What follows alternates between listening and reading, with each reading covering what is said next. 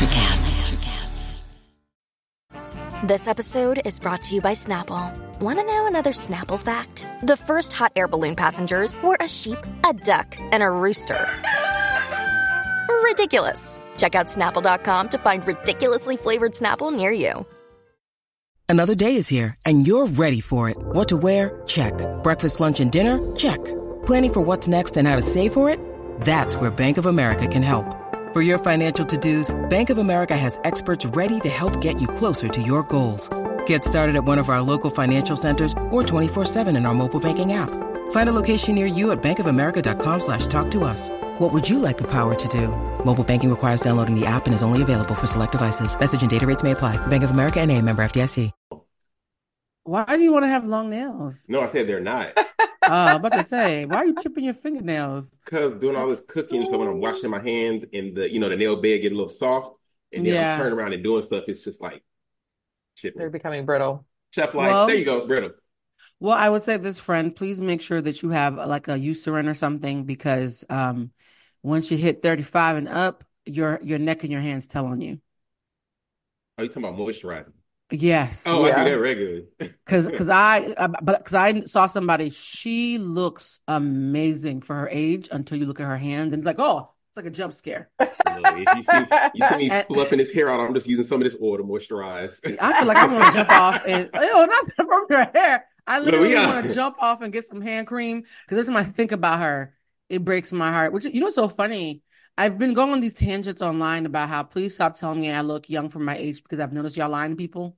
Uh-oh. And I don't want to be, I don't know if anybody's lying to me, so don't even put me in it. I don't want to be in it no more. Because there was a lady who, she was 50 and she was a sexy 50, but people told her she looked 30. And I was like, when did she look 30? In 1997? So ever since then, I've been very paranoid about people telling me I look young for my age, because I'm like, I don't know who's lying. I don't know who's telling the truth. Let's just skip this whole part. I go to dinner last night. Lie to me. Jeffrey, you want to be lied to? Yes. You want to be the delusional 50-year-old who looks 50, but who is waiting for people to tell him he looks 35? I mean, I'm not waiting, but if you feel inclined to say I look younger than, by all means. You wouldn't be embarrassed to know that they were lying to you? No. Wow. How about you, Lulu? Because I didn't ask them to lie. I just want them to say I look good. Like, I just look good. You don't have to say you look good for your age. Just feel like you look good. Thanks. Thank you. And you don't have to say I look 20 either. Just say I look good. Yeah, you know what I mean? Fine. It's fine. I never. Something. See, here's the problem. The reason why I'm trying to wean myself off that compliment is when you hear something a lot of times, you subconsciously start to expect it. Oh, no, I never expected No, it's subconscious. Here comes Jeffrey not believing subconscious again. It's subconscious. So well, I never expect people to try to guess my age. That's always, that's your conscious, friend. That's still your conscious. So what happened was I was introducing myself at some meeting I was at, and I could tell that everybody in the meeting was under 30 except for me and the founder. And they were all reading off their resume. And I said, I had worked for a place that somebody else had introduced themselves working at. I was like, well, I worked there 21 years ago. And without thinking of it, I said, I know, it's hard to believe. And I was like, bitch, what if it's not hard to believe? See? Subconsciously, y'all have me thinking it's hard to believe that I had a job 21 years ago as an adult, right? But then people were like, no, bitch, I believed you when you said it. So already the whole babyface thing is already starting to work on me. So I was like, nah, I got to wean myself off this shit. Because one day a little Gen Z or Alpha's going to be like, bitch, we believe you. And I'm going to cry. Well, we see how the Gen Zers are aging. That's something that's been... They look older than us. They're pushing back and saying that we're lying and we all look old. Well, you know what? It's not a blanket statement, but a lot of y'all niggas do look older than millennials. If y'all had to guess how old you look, what would you say? If y'all had to guess how old you think you look at this very moment, and Jeffrey, don't do the asterisk. Look at yourself in the mirror right now. I would say, me personally, I would always like, like between a 33 and 35, somewhere in that range. So you're what I like to call forever 32. It's like when you ask people how they're feeling and they always say a 7, because 7 is safe. You're forever 32. All right, how about you, Lulu? I'm forever 23. Ooh. I think the same. I think like between 32 and 35 would be what I would guess. Okay, then I'll do the same thing. We all look 35. 32, 35. Okay. Forever 32. This without a haircut, so I know it's a little older now. Well, what's interesting is I saw a girl on Threads, like the fake Twitter version on Instagram. And she was like, oh my God, praise report. I had a meeting with a client and I told them I was 36. And they were like, oh my God, we thought you were 25. So I'm just here to tell you I look 25. And I went to look at her. She was a pretty girl. She looked both. See, I mean, that's the thing. Like, you don't shout it out to the world. Right. You could be 25 or 36, which I wouldn't gasp at either. You know what I mean? So I was just like, see, this is exactly the trap they have us in, guys. It's a trap. Guys, stop telling people to guess your age, particularly if you are a Black woman, because we could be anything from 12 to 60. Yeah. And that's the worst thing. Like, I hate when men say guess. When it's a, how old are you question? And men, oh, guess. No. It never bothers me when women do it. Like, for some reason, it's fun. You're not sleeping with us. It's just, no. Even the ones I'm not interested in. I'm talking about older, like, teachers or anybody. People I have no interest in. When a man does that, it grinds my gears, in the words of Peter Griffin. Not grind your gears. I want to make a quick announcement. The episode that we taped last Tuesday was supposed to come out this week. We're moving it to come out next week because the topics that we are talking about this week are so time sensitive that it's not going to age well. You know what I mean? So we're switching the order. So last week's episode, don't refer back to it. The kids are not going to know what the hell you're talking about. It never happened. I think it was more like evergreen, you know. It was very evergreen, which is why it was an easy switch. But just, you know, sometimes we tend to refer back. If you refer back, nobody knows what you're talking about. So just as a heads up. I'm going to tell y'all the future. Right, we living in the future. We're talking about daddy issues. Somebody going to cry. Yeah. I think actually might have almost happened. It must Blue shows a nipple. Right. I think at some point you guys have to help me do a real thirst trap because thanks to y'all, I keep getting DMs saying almost blue. This was almost thirst trap. And I was like, I never, no. No, I'm saying, okay, like, yeah, we'll figure it out. We're down to do it. Between now and the end of 2024. So no, that's a long, no. No. Between now and February 20. Actually, that needs, I'm sorry, Lou, go ahead. Yeah, now between now and February 28th. I was going to say it needs to be a Valentine's Day post. No, I'm not. That's a good idea. Because Valentine's Day is on a Wednesday, so our episode will have come out Tuesday. So, yep. The Wednesday. I'm not agreeing to that. So you can yep until you turn to Trey Songz. I don't know how I'm gonna feel on Valentine's Day. Okay, I might be naked. You're funny. You know what's so interesting about Valentine's Day is that people all over the internet are like, "Oh my God, if we fall in love right now, we have enough time." I don't want to get too much into it. I think we talked about it in the episode that's coming out next week. But today I woke up to a friend hitting me up. He was like, all right, so if anybody doesn't do you right, we're going to have dinner. Like I already have friends who were like, I want to make sure that you're good, regardless of if you are with somebody on Valentine's Day or not. And that is so sweet. It's so sweet having friends who want you to meet your person, but who are totally willing to love up on you in the meantime if it doesn't pan out. So I thought that was really, really nice. I think platonic love, we talked about this before. I don't think platonic love gets enough of the applause it deserves because my friends make sure I feel very loved, y'all. That's something that I don't know. My platonic love, my friends, like y'all know. We know. Y'all know y'all are loved by me all the time. Like we to the point where we actually be less nice to us and be nice to the people that you're dating. Yes, we know. Okay. Transfer some of that over to the people that you go spend your life with, friend. Show them some grace, Jeffrey. Show them some. Pretend the men you date are your friend. Okay. Yeah, it is 3 minutes into this episode. It's never too early to tell the truth. So speaking of friends, it's so funny because the topic that we're going to be talking about, I want to call this episode Cobras, Barbies, and Bigfoots Oh My. The topic that we're going to be talking about is the topic that has been on the news cycle for about 96 hours now. We're all exhausted, but I know people are going to be coming to the podcast waiting to hear our thoughts about it.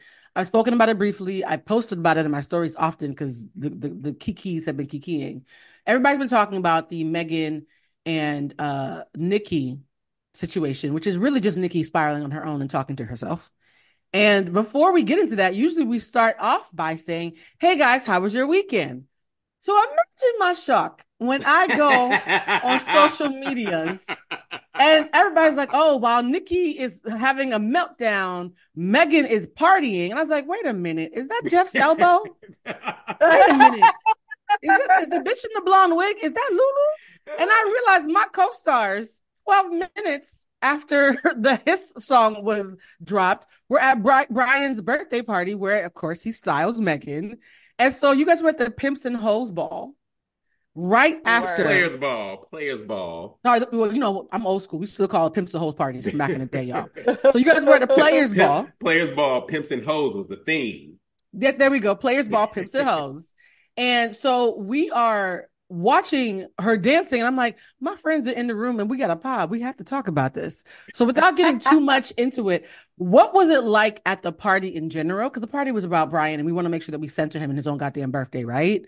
And also, what was the energy given the fact that Nikki was yelling Bigfoot on a coke binge allegedly the entire time y'all were partying with Megan in the room? So the party was amazing. This was Brian's second players ball. The first one was in 2019, right, Lou? Yeah. Mm-hmm. Yeah, 2019. Then COVID. By the way, we're talking about Brian Javar, celebrity stylist, Quinta, all the girls. He's impeccable. Look him up. Yeah. So then, COVID happened. We had to miss a couple of years here and there, but this was the second one. Honestly, at that moment, I remember because it was when Victoria Monet's On My Mama was playing. I was actually, me and Lutasha, we were at our table in the back, just kind of like dancing, having a good time. Because I remember they shortly after played Trina, and me and Lutasha went on a Trina binge. But explain to the audience for context, guys, because inside jokes don't work on the pod. They're in love with Trina, guys. Oh, so yes, whenever they hear Trina, she is their spirit animal. Baddest bitch, always and forever. Always the baddest bitch. But so the dance floor, it was like in the middle of the dance floor by DJ's booth. Everybody was around because I was up there at first for a while, but then I'm just like, okay, I'm tired of being in a big group. So that's when I was like, I'm just going to go back where it's a little more breathing room. And I had passed this really white blonde wig, but because everybody has on wigs and costumes and the girls' makeup and stuff, I didn't realize that was Megan at the time. It's another party guest because I wasn't in her face like that.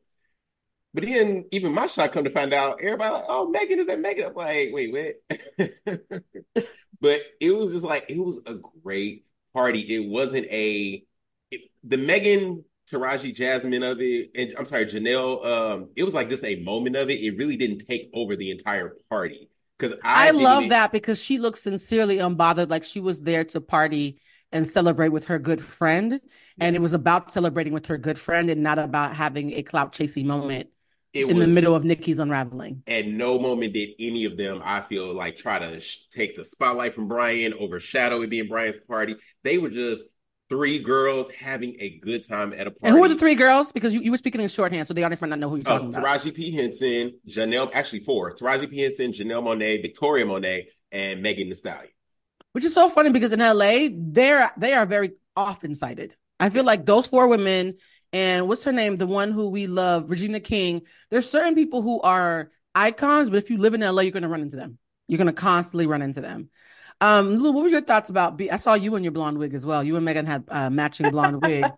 What was your thoughts around the party? Because as this is happening, I don't realize you guys are at the party, and I'm on my couch just sending y'all stories for the pod, not realizing that you're in the room with the person I'm sending you the stories about. I feel like it's one of those things. If you were like not really paying attention, you wouldn't have known it was her because we're like all in costumes. Like everybody's just chilling. Nobody's like, everybody was just regular people. Like I didn't really know till like after the fact. I was like, dang, that girl tall because I had broke my shoe. So that heel broke. I broke my shoe, and so I was like, it's always weird when girls are taller than me since I'm so tall, and I had like a big platform shoe, and so when she walked past me, I was like, that girl tall, but yeah, it wasn't like a thing. What's so funny is there's a consistency in you guys' party experience with her and me and B. Hen, Brian Henry's experience with her. The first time, now he's worked with her a million times, but the first time Brian and I ever laid eyes on Megan was at Cardi B's birthday party. And, that year it was like a dance hall theme. And we're at this line waiting to get Jamaican patties because Cardi had weed. She had patties. She had everything Jamaican. Okay. Every Jamaican stereotype you could think of was at this party. And we're in the middle of talking. And I literally see Brian's face freeze, but it doesn't freeze like you're in shock. It freezes like you're looking at like, I don't know, like the most beautiful thing you've ever seen. So I turn around. I'm like, who is that tall, bad bitch? Again, she was in costume. We had no idea who she was. And all I was thinking to Lulu's point was, there are very few women in here who are taller than me. So I'm like, who is this Amazon? And then she walks past me. I'm like, oh, it's Megan. She's so pretty. And then it went on. Like it was no big deal. And there's something to be said about someone who, despite knowing that they're on everybody's tongue, can go to a party and not make it about them and not suck up the energy in the room. You know what I mean? Yeah. And to hear that I had that experience at Cardi's party, you had that experience while Hiss is literally trending all over the globe. And even there was a young man or a woman, I'm not sure which one, because I didn't double click on the avatar on Twitter, who said, I went to school with Megan. She was nice to everybody. She was like voted Miss Congeniality like 2 years in a row. There's this consistency of anybody who's in space with her says she's a regular person who's not this demon that they're making her out to be. And so my first question before we even get into the Nikki of it all, right, is how would you feel if you were just someone who was trying to make your dreams come true and everybody was turning you into the boogeyman, including your peers? How do you think you would be able to handle that? Because a part of me really aches for the fact that she even has to come out with a song like this. I mean, I feel like this is my opinion. I feel like it literally comes with the territory. When I say the territory, I mean the price of fame. As soon as you are a public figure in that capacity, as soon as you open your mouth, half of the world is going to love you, half of the world is going to hate you. Yeah. And it's honestly, you really cannot go into this entertainment business without some thick skin, and I feel like being grounded, which is why we've seen for years why so many child stars turned out kind of crazy, a little cuckoo. But I hate it for Megan. I hate it for any celebrity, but I do feel like it's par for the course when you set up to be a public figure. I used to believe that until I talked to Jason about it. Jason pointed out that there's some faves who get to skip it. Issa gets to skip it. Quinta gets to skip it. There's some people who are picked as favorites and they do get to skip it. So it's not as, even the J Hud thing, right? He mentioned when he talked about J Hud and he made that comment that I completely understand why people were really upset about it. He said, I made that comment calling J Hud illiterate and I get why people are upset. I also know there's a whole list of black women I could have said that about. Y'all wouldn't have cared. There's different rules for different people. Yeah, but it's a couple things to that point, like the Issa and the Quinta hate. The thing is, it's quiet. No, lack of hate. Like it's not loud hate at all. Well, no, yeah, that's what I'm saying. Like but it is people. If you ever like go through the hashtag insecure, Abbott Elementary or anything, there are people that completely dislike for no reason, literally just find something to hate them about. So the hate is there. It's just not as loud. And for a person like J Hud, I always say Jennifer Hudson, the worst thing that happened to her was one of the best things, her losing her family like that. She is America's sweetheart. Like, you cannot talk bad about Jennifer Hudson because that girl lost she didn't lose like one parent or a cousin. She lost her family. I don't think that's why she's getting grace. I think she's getting grace because she's considered a non-threatening country bumpkin who we saw evolve. She's from Chicago. No, let me finish. I was just about to say. No. Let me finish. Like, you guys are talking about facts, I'm talking about perception. So that's very different. Okay. As somebody who's had to write about Jennifer Hudson, like, consistently, I'm clear about what I'm saying. There is a category of women who are seen as non-threatening because they have what I call the Fantasia effect. They're seen as endearing country bumpkins who don't always articulate in the way that we would consider like a thespian, like a Sheryl Lee Ralph. And because they're so sweet and around the way girl, we immediately don't feel threatened. And so we root for them because they're non-threatening. And I think J Hud being non-threatening is actually the reason why she gets that grace, not because of what happened to her. Because think about it. Again, Megan was shot and they actually hated her more, not less because of it. I think there's some people who are, and we talked about this before, anchovies and vodka, right? Mm-hmm. There's some people who, no matter what happens to them, they endear people. And there's some people, no matter how nice they are or how horrible their circumstances are, people are going to always want to target them. I agree with you in the non-threatening part, but I really do think, because also Jennifer Hudson was on American Idol before social media was what it is today. Twitter was a lot nicer and things, but you called in to vote. It wasn't like a app thing to vote. She got the sympathy edit on American Idol. They gave her the sympathy edit. So she had America's love. But again, on top of what you said, the non-threatening truth, that her family being killed, that was the cherry on top of that. We did not talk bad about Jennifer Hudson. I agree. And Jason learned that the hard way. How about you, Lulu? What do you think about what it must be like for someone to be in college, barely old enough to drink? Your mama just died. Your father's passed away. And now you're famous and everybody in the world is aiming at you. And you're 5'10", so you're impossible to miss physically. I think that I agree with Jeff. Like, a lot of times it does come with a territory, but I think the tough thing about Megan's situation is because she doesn't have her parents and her mom, she doesn't even have like an anchor or somebody who like really knows her and cares about her like completely, thoroughly, like unconditionally, just to like bounce some shit off of. Because people are always going to say stuff about you. Like, I think I told you, Blue, when I was in college, this guy lied on me and talking about we was doing all kinds of nasty stuff, and I didn't even know his name. Doing the nasty. Y'all was being real Doing nasty. nasty stuff, real He was in your nasty. hot pocket. He said we were Yeah. showing up with a backpack. Backpack. We're gonna get into that. Right. I should have pegged his ass.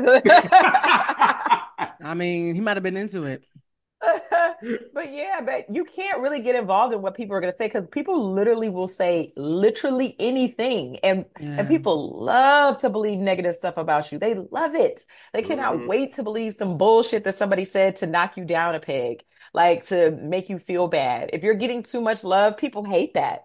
People, they want to believe all the negative things about you. They want to believe you're a hoe. They want to believe that you're evil. They want to believe that you lie. Like they're like, yes, please give me all the bad shit. So, and you just can't, you really cannot get emotionally involved in stuff like that because you will not be able to get out of bed every day because people just gonna be making shit up. People literally, and especially now with social media and Twitter and all this stuff, you don't even gotta say that shit to their face. You just type it on the computer and then go about your day. Ain't nobody gonna confront you. Ain't nobody gonna come up to you, say anything. Like a lot of these people ain't been punched in the face and it shows. Yeah, I agree.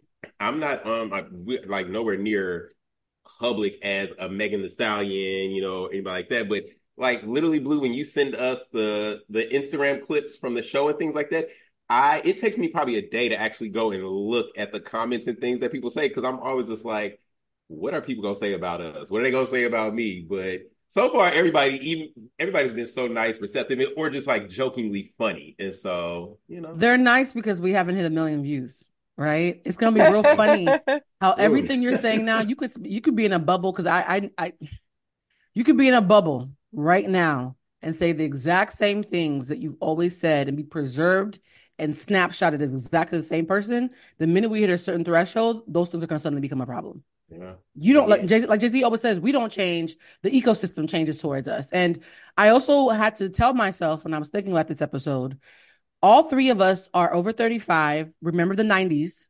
when social media was not a thing and had our mothers in our lives. And so there's certain things that we can cavalierly say, oh, it just comes with the territory that she is not equipped to receive in that way because she only knows the world like this. Yeah. She doesn't have to Lulu's point, the guidance and the grounding that we all might take for granted that we can call mamas and cry a little bit and say, that girl's just jealous of you. Don't fuck her. You know what I mean? Like, those quick phone calls, I don't think we fully recognize how life-giving they are until we meet somebody without a parent who can't have those phone calls, who can't be, I tell my friend about this all the time. Like, there's nothing that is more amazing in this world than being an adult who gets to be somebody's baby. And Megan Thee Stallion, hold on for a second, I just want to land this. Megan Thee Stallion will never experience being someone's baby while being famous. And that absence in itself is why what Nicki's doing feels so extra fucked up to me because Nicki just lost her own father, but at least she got to be an adult to have him in her life. Megan never got that. What were you guys about to say? I was gonna say, and listen, when the bullying and jokes continue at home by cousins, uncles, and sometimes parents, you get a tough skin that you just, you carry into this world. Now everything is so anti-bullying and it's just a little different. That's still fellowship though. Like even having a cousin to bully you, like what we call bullying, like just even having people to even have that back and forth with, the absence of that is actually very painful. Yes. Yeah. It's really sad. It's really sad to me for her. And it's just like, to me, it also just made Nicki like seem so like a bully. And like, I'm like, why are you so hurt? Like, what's going on? Don't you have a son? Or should you be busy? Like, why are you going out of your way to harass this young lady? She ain't do nothing to you. Well, she had the audacity to do a record WAP with Cardi B and break records. How dare you eat off of my enemy, I guess is all it took. You know what somebody posted? Somebody posted screenshots of their ages. Nicki's 41, Mega's 28. And I'm remembering back when, because me and Nicki are in the same age bracket, when Nicki was saying, I love little Kim, why won't she make space for me? And then went on to be the very thing that she's always accused Kim of being. And the mean-spiritedness, as somebody who's had to work in the news, I personally have had an issue with stomaching Nicki since I saw that she not only was paying for the legal defense of her brother, who was accused of raping and sodomizing his 12-year-old stepdaughter, she also told the judge, allegedly, but there's court documents who can substantiate this, she told the judge that the 12-year-old girl was fast as a way to almost say, like, she a whore anyway, so what's the problem? Then she harassed allegedly, I'll say that again, just to be journalists, have journalistic integrity. Then she harassed not the first or the last alleged sexual assault victim of her now husband, Kenneth Petty. And the lady literally said, I had to listen to hours and hours of footage and video from this woman when I was covering it. The lady literally said her daughter was at a club and somebody came up to her and said, hi. She's like, what's up? And they're like, we have a message from Nicki. Imagine going around your day and there's random ops at parties and events on behalf of Nicki Minaj and Kenneth Petty telling you need to take this money, shut the fuck up. Like, Nicki has done things that are so disgusting and anti-woman that when she goes on her crusade against misogyny in the music industry, while actively, according to people like Remy Ma, saying, if you have Remy on the docket, I'm not going to perform, and making sure that Remy doesn't have food to eat to feed her family, it's hard for me to jive with that. And for years, I was like, working in the news makes it impossible to like Nicki Minaj, right? It makes it impossible to read court documents, listen to the audio, see the footage, and like her. But I recognized that I was a non-vocal minority, and so I was keeping it cute. And then Pink Friday 2 came out, and, Fuck the Club Up is like my gym anthem. And I was like, well, you know what? It's been some years. I've forgiven Chris Brown. Maybe she's evolved. And then this happens. And so I want to ask you guys, do you think this is what it finally takes because Barb's are jumping ship. I never thought to the day. There are some people who are still defending her, but this is the first time I've ever seen Barb's vocally going online and saying they're jumping ship. I have tickets to see her. I can't do this anymore. Do you guys think that she's going to have a dent, or do you think that they're so delusional that they're going to allow her to continue doing this and never jump ship? I think she's delusional. I think that, because even when they were I saw a tweet and it was saying something like, oh, the fans are not receptive to Nicki's counter song or verse. And it's she horrible. It's a horrible retweeted song. it. And she was like retweeting, and she was like, what? It's number 2 in the country. What does that mean? What are you talking about? Blah, blah, blah. And I'm like, no, people don't like the song, girl. Like, they probably listen to it because they're nosy, but people don't like it. That's actually why I didn't listen to it, because somebody on Twitter said, hey, I took a screenshot so we don't give her any more downloads. Because people are hate listening the same way they hate watch. I listened to the first 60 seconds. I was like, ooh, that's not even coke. That's a different kind of drug. Coke don't do that. That's not coke. I know people who do coke and they're lovely. That's not coke. That's something else. I am ready to open myself up to the side of the world that's going to probably hate me. Listen, it's hip hop. I am not mad at this. I'm not mad at Bigfoot. Nicki Minaj is over there. And first off, I'm not a Barb, and I'm not a No, but do you think it's good? Because hip hop is not. Hang on. So no, because my thing is the hip hop issue is not with her going in the booth; it's with the song sucking. So we all agree actually that she should go in the booth. So here's the thing: I listened to it last night because did it come out yesterday? I don't know. Whatever. I listened to it yesterday. I don't know how long it was out at that point, but I listened to it yesterday. The first time I played it, I was like, "What is this?" Like everybody else. So I said, "Let me listen to it again." By the second time I listened to it, I said, "Okay." First off, the beat is cute. The beat goes. Do you remember when Remy came out with Sheether and annihilated Nicki? Yes. Hands down, Remy annihilated Nicki with Sheether. I think Nicki took like a whole weekend before she even responded. And then when she did respond, it was with no frauds. And everybody was like, this is trash. Oh my God, Nicki, this is trash. This is the best you got. But still to this day, no frauds get played and it's a banger. People like bump to it. With this song, I feel like it's the same way. The things that she's saying is kind of like, oh, this is the best you could do. But then again, I listened to it, and she also has the acapella on it, where it's just her voice. Nicki sat there, and she said, I took it light on you. This was just me taking it light, having fun with you. She stopped the beat, and everybody's like, why is she talking and why is she whispering? Nicki said, if you don't apologize to your mother, she became a black mama at that point, because everybody black mama have been in your face and said very clearly, if you don't listen to me and what I have to say, this is what's going to happen. Now, 48 hours, I think, is like, she told Megan, you got 48 hours to apologize to your mother, because, Nicki always saying these girls is her sons. And I think we coming up on the 48 hours, like in 2 hours or so here. But I think that Nicki did what Nicki was supposed to do. I feel like it's lyrically not the best song. Hiss is way better lyrically, but it is very on point for Nicki Minaj, and I'm curious. So you like that song? What you're saying? I don't mind it. I can see how if it came on in the club, I could definitely dance to it.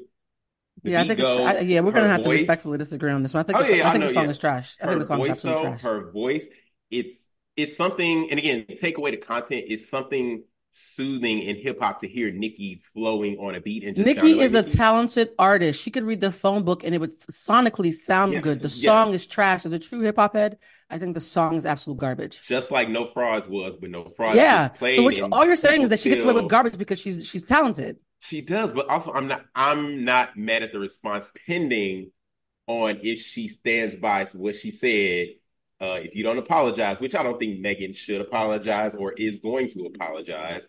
So where's the accountability for Nicki? So we understand that you're gonna stand for her to some degree, regardless of what. But where's the accountability? What are your thoughts around her actual actions? So I was trying to figure that out because I was like, Nicki, as soon as she said, not on the song, but on like a tweet video or something, she tweeted and she's like, "You better conjure up your mama and something." Did you see that one? Yeah, it's disgusting. That's where I was disgusting. Like, I was like, Nicki, you took it too damn far. So I was trying to figure out like, where did this beef start? Like you pointed out earlier, she did WAP. Megan did WAP with Cardi B, which was a point for Nicki, probably sound like her. But even when she released Ruby the Sleaze, all she said was, "I ain't fuck with horses since Christopher Reeves," talking about Megan. Now, Megan, and I love Hiss. I like Hiss. But Megan came on Hiss and came at Nicki's husband, who we all know ain't shit and did wrong. A convicted sex offender in the law. Exactly. Yeah. But Nicki's diss was just targeted at Megan. Like, I ain't fucking horse since Christopher Reeves, talking about Megan, the stallion. Megan came from her family. And Nicki said in her what's it called? Bigfoot. Oh, she came in Bigfoot. And she's like, "You want to talk about families? We will talk about families." I wasn't talking about but pause for a second, because I think that's a false equivalency that to me lacks nuance. Is a sex offender is not coming for your family. That's somebody you're talking about, somebody who's a danger to everybody else's family. It'd be one thing if you said, "Oh, your husband's bald headed or he got a small dick," but the fact that he's a public menace. She said facts. Yeah. So my thing is, I don't think that's coming for someone's family. Like Lulu, if you married a sex offender, me bringing that up is not the same thing as you talking shit about me getting shot. Because in one instance, I'm talking about a predator. In the other instance, you're literally attacking a victim. They're not the same to me. And I really think it's unintelligent when we create those false equivalencies and just say family is family. No, a predator versus a victim are not the same thing to me at all. But what is Nicki supposed to do? Say, "Yeah, fuck my husband." Like, it's regardless of whether we agree. She could say nothing because her album was doing well. But regardless of whether we agree or not, because I think we all don't agree with the actions of Kenneth Petty. I think it's her husband. We don't agree with that. That's her. That's who she is married. That's who she loved. For whatever reason, she has seen past it, looked past it. That is her family. That is her love. That is her child's father. So no choice but to defend him. Megan, I don't think she has no choice. She always has a choice to shut up. I don't think she doesn't have a choice. I understand. I'll say that. I understand why she came at it. And also, Nicki Minaj is on her fucking Donald Trump calling nigga a Bigfoot. I'm sorry, Megan, but I laugh when I hear it because it's just like when he was campaigning and was calling Hillary Clinton Crooked Hillary. At first, it was like, this shit is stupid. That's corny, Crooked Hillary. But the more he kept saying it, even to this day, I call her Crooked Hillary. And just like with Joe Biden, he was calling him Sleepy Joe. I'm like, Donald, is that the best you can do? But now it kind of sticks to Sleepy Joe. That big. So what would it take for you to admit that she's being disgusting? I think that she's being disgusting, but it hasn't deterred you though. So was Tupac when he said, "No, pause. Let's not move the goalposts. We're talking about Nicki and Nicki only. What would it take for you to say she's gone too far for me to stop standing on her and admit that she's being fucking disgusting?" I ain't standing on her. I like both women. I found liking. I don't think we get to do both with this, because what Nicki is doing is she has a history of publicly and financially supporting sexual predators while crying about misogyny and attacking victims of violence. Yes. So for me, we do not get to move the goalpost. My question is, she's done a lot of heinous things and you're still applauding her ability to sonically sound good, doing spoken word. What would it take for you to be put off by her is my question. For Nicki to have one of these girls chained up in her basement and like, again, as someone who's on the outside, because I look at it as if this was my brother, Tasha, if that was Daniel, and we know the things that they are being accused of, X, Y, and Z, it's just like, oh, you are stuck in such a rock and a hard place. Like, that's her husband. You didn't that's have her to brother. Respond. Yeah, okay. So then you're gonna sit, and again, it's all about Beyonce does it every fanfare. day. It's all Beyonce does it about every day. fanfare. It's all about X, Y. Well, Beyonce responds differently. Carrie Hilson ain't worked in 20 years since Exactly. Nicki ain't got Exactly. that power. Nicki don't have that. I That's don't believe Nicki I has that disagree. power. I disagree because Nicki's already used that power on people that have But later come out. So I also, completely disagree on that one. but also, again, Nicki is a rapper. Hip hop beef is a little different than R&B beef. Like, I have to respond on wax. I got to get in the booth and I have to respond. I just think it wasn't really that clever. Like, I mean, you talking about I got shot. Like everybody fucking knows that girl. Like it was a whole thing. He's in Did you jail listen to now the because song? he shot me. I think the bars on the floor with Nicki, I think the arguments that I keep hearing like this, they're applauding laziness. Like the things they're applauding to me are not captivating. They're not because I'm the kind of person where if you are a horrible person, you do something clever, I'd be like, damn, that was clever. Nothing I saw this weekend was even mildly clever to me. It was all cheap and dirty and lazy.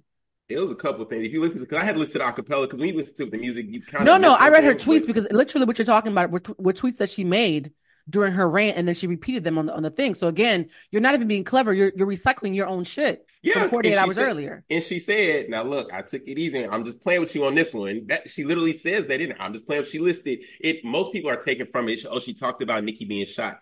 She talked about men that Megan has allegedly slept with. She said a lot of shit in that diss. If people would just listen, that's why I'm glad she put the acapella We out. listen. We just think it's lame. You said you listened to the first 60 seconds. It's a whole 3 minute I song. read the 72 hours of tweets. I don't need to have a PhD in Nicki Minaj to know that I think she's a disgusting human being. I'm gonna let Lulu talk. Lulu, give your opinion real quick, because I don't want this to be, because I think what Nicki's done is so reprehensible. I don't want us to keep on giving her accolades. I think the audience has heard your standpoint.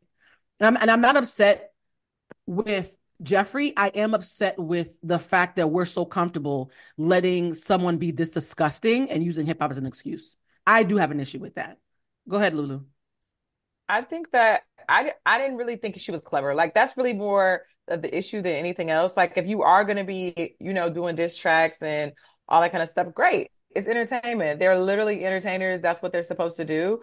But it wasn't clever. It wasn't funny. It wasn't anything. I was just like, okay. So like that's I think more my issue. If she was being disgusting and it had been clever, funny, or something, this would be a different conversation. She would be disgusting, but at least maybe she did a good job. But I just didn't think like I feel like coming after somebody's dead mom. I wasn't even as mad about the her talking about being shot or even being called Bigfoot. Like whatever, sure. But like her talking about her dead mother, I feel like is a little bit OD. And you to what Blue was saying about misogyny and like you literally are protecting two people who assault women. Yep. But saying you can't mention my family, but you literally watched your husband ruin the lives of everybody else's family. I think it's bullshit. I'm sorry. I think that logic is stupid. I think the logic is lame. It doesn't compute for me. There's nothing that Megan has done and that I've seen do that even touches what Nicki's done as far as being a menace, like in a really heinous way. And the thing is too, if Nicki was a man, I think we'd be holding her more accountable. I don't think so. I think it would be different because also I think when and again I look at a lot of previous hip hop beats when Jay-Z and Nas was going at it back and forth. They both come out and said that they regret it. They both grown up. Yeah, and said years later, but at the time we let them battle out. Nicki is 41. Oh. Nicki is 41. Nicki is 41. I'm going to keep repeating that. Two young men. She's 41 and she has been, and this is not my opinion, but she is being since the release of what's the last Pink Friday 2 has come out. She is being listed as one of the best current rappers. So Nikki that's why this is disgusting. Nicki is looking at it as a rapper's point, not an age point. When Nicki came out, she literally attacked Lil' Kim for doing the very thing that she's doing.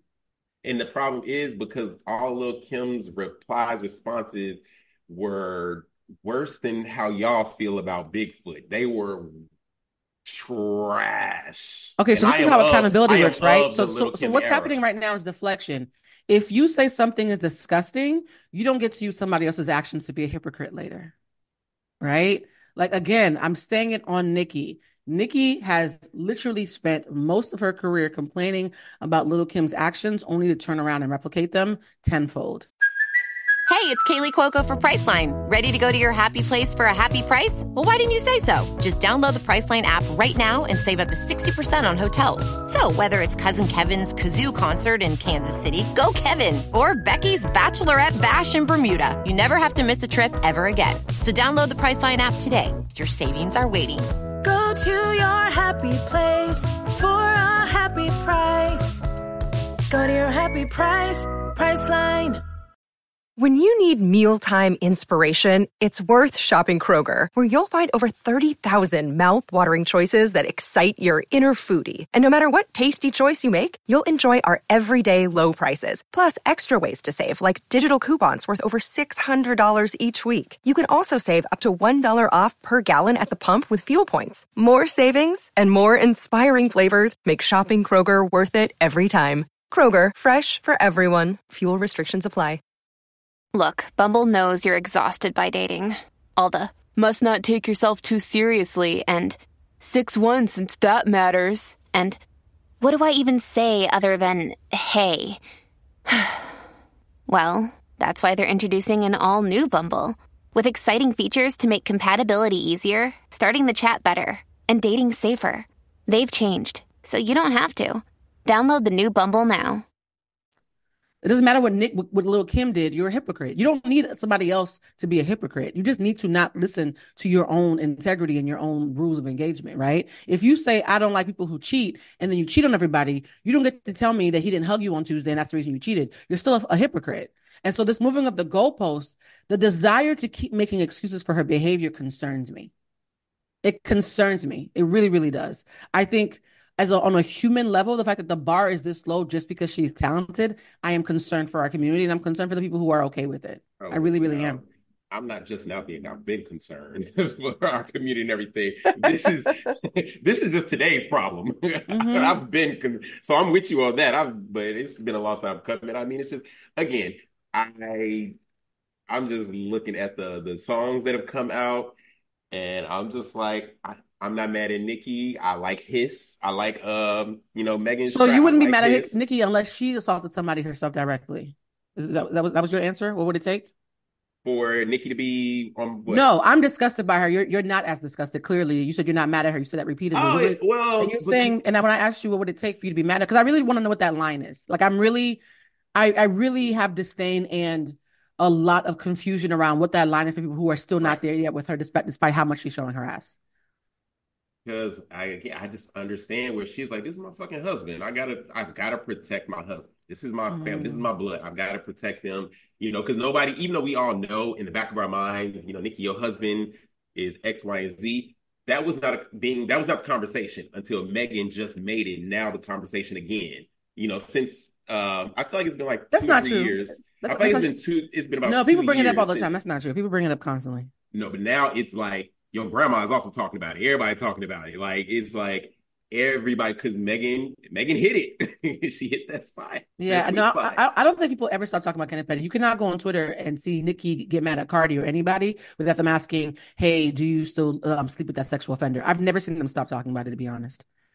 Megan didn't highlight, like it's constantly been talked about. The reason that people are talking about Megan is the cleverness of saying Megan's Law. But Kenneth Petty being that was great, by the way, Megan. Yeah, Kenneth Petty being a sexual predator who's been convicted has actually never stopped being a topic in the social zeitgeist. Lulu, what do you think about people's aversion to still being discussed, like people who refuse to be disgusted by her even now? Because I really do want to.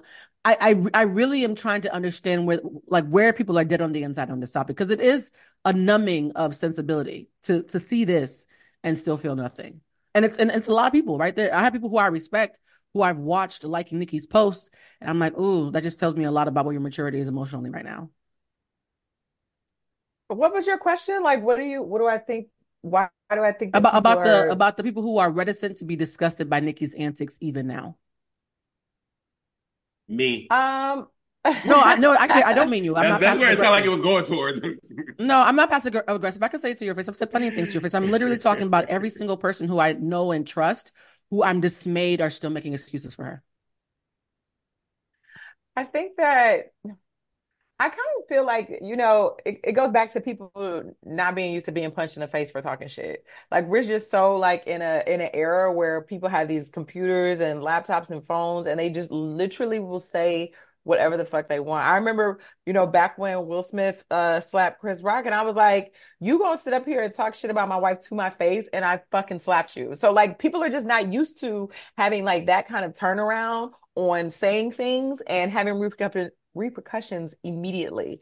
And so I think that so now that we're in this era where everybody can say whatever they want on the computer, nobody thinks about like these are people's real lives. Like these are things that they're actually going through. Like Actual these rape are like victims. actually hurtful. So I feel like bringing up Megan's dead mother who didn't do shit to anybody is different than her just saying your nigga is a convicted sex offender, which is true. It's not like she said, oh, he's stupid, oh, he dumb, da, da, da, da. No, he actually was convicted of being a sex offender. So that's just like you saying, like, yeah, he got on a black shirt. His shirt is black. He's wearing a black shirt. Like, it's the same thing. Like, she brought it up, but it's not a lie. It's not like an opinion. Like, this is my thing is, really if I chose to marry a sexual predator, I would not think that people get to pull the you can't mention that card on me and I get to bring up something that has no victims. Like, you know what I mean? Like, I just think that argument is so unintelligent that you are with somebody who has literally ruined people's lives, violated their bodies, raped people. You have actively worked towards ruining people's lives and bribing them to not tell the court what he did to them. And you think that's something that's equitable to somebody who's lost her mother as a child. Like, to me, anybody who thinks that's equitable to me, there's something so disgusting about that. I can't act like they're the same thing. I'm sorry. I really can't. And Jeffrey, if you feel attacked, I apologize. I'm just disgusted. Like, it's not you. As somebody who does this work and who understands that this is not just internet fodder and it's real people's lives, I can't excuse this. I can't. The humanity, I mean, it can excuse it. And also, as somebody in her early 40s, I can't imagine seeing a young girl who lost her mother, who's been bullied by men in the rap game. And I've been in the rap game crying. I cry every time the Grammys won't even acknowledge me. So I personally understand how fucked up it has been to my mental, to the point where I'm taking perks and mollies and coke to deal with it. I've been fucked up about this for Allegedly. 15 years. Well, she sang about it, but fine, allegedly. I've been messed up about this for 15 years and get angry every time a man doesn't say, God bless you when I sneeze. And yet I'm seeing this girl who's been orphaned and bullied publicly, and I'm making fun of her dead mother and her assault because she mentioned that I'm with a nigga who hurts people's lives. I don't think they're equitable, guys. Like, I'm so sorry.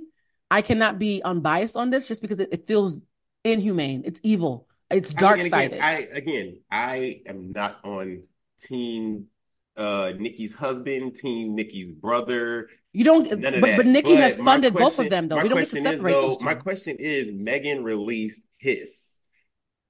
Is Nikki supposed to just, okay, I'll take it, I'm not going to say anything. Pink Friday tour on sale.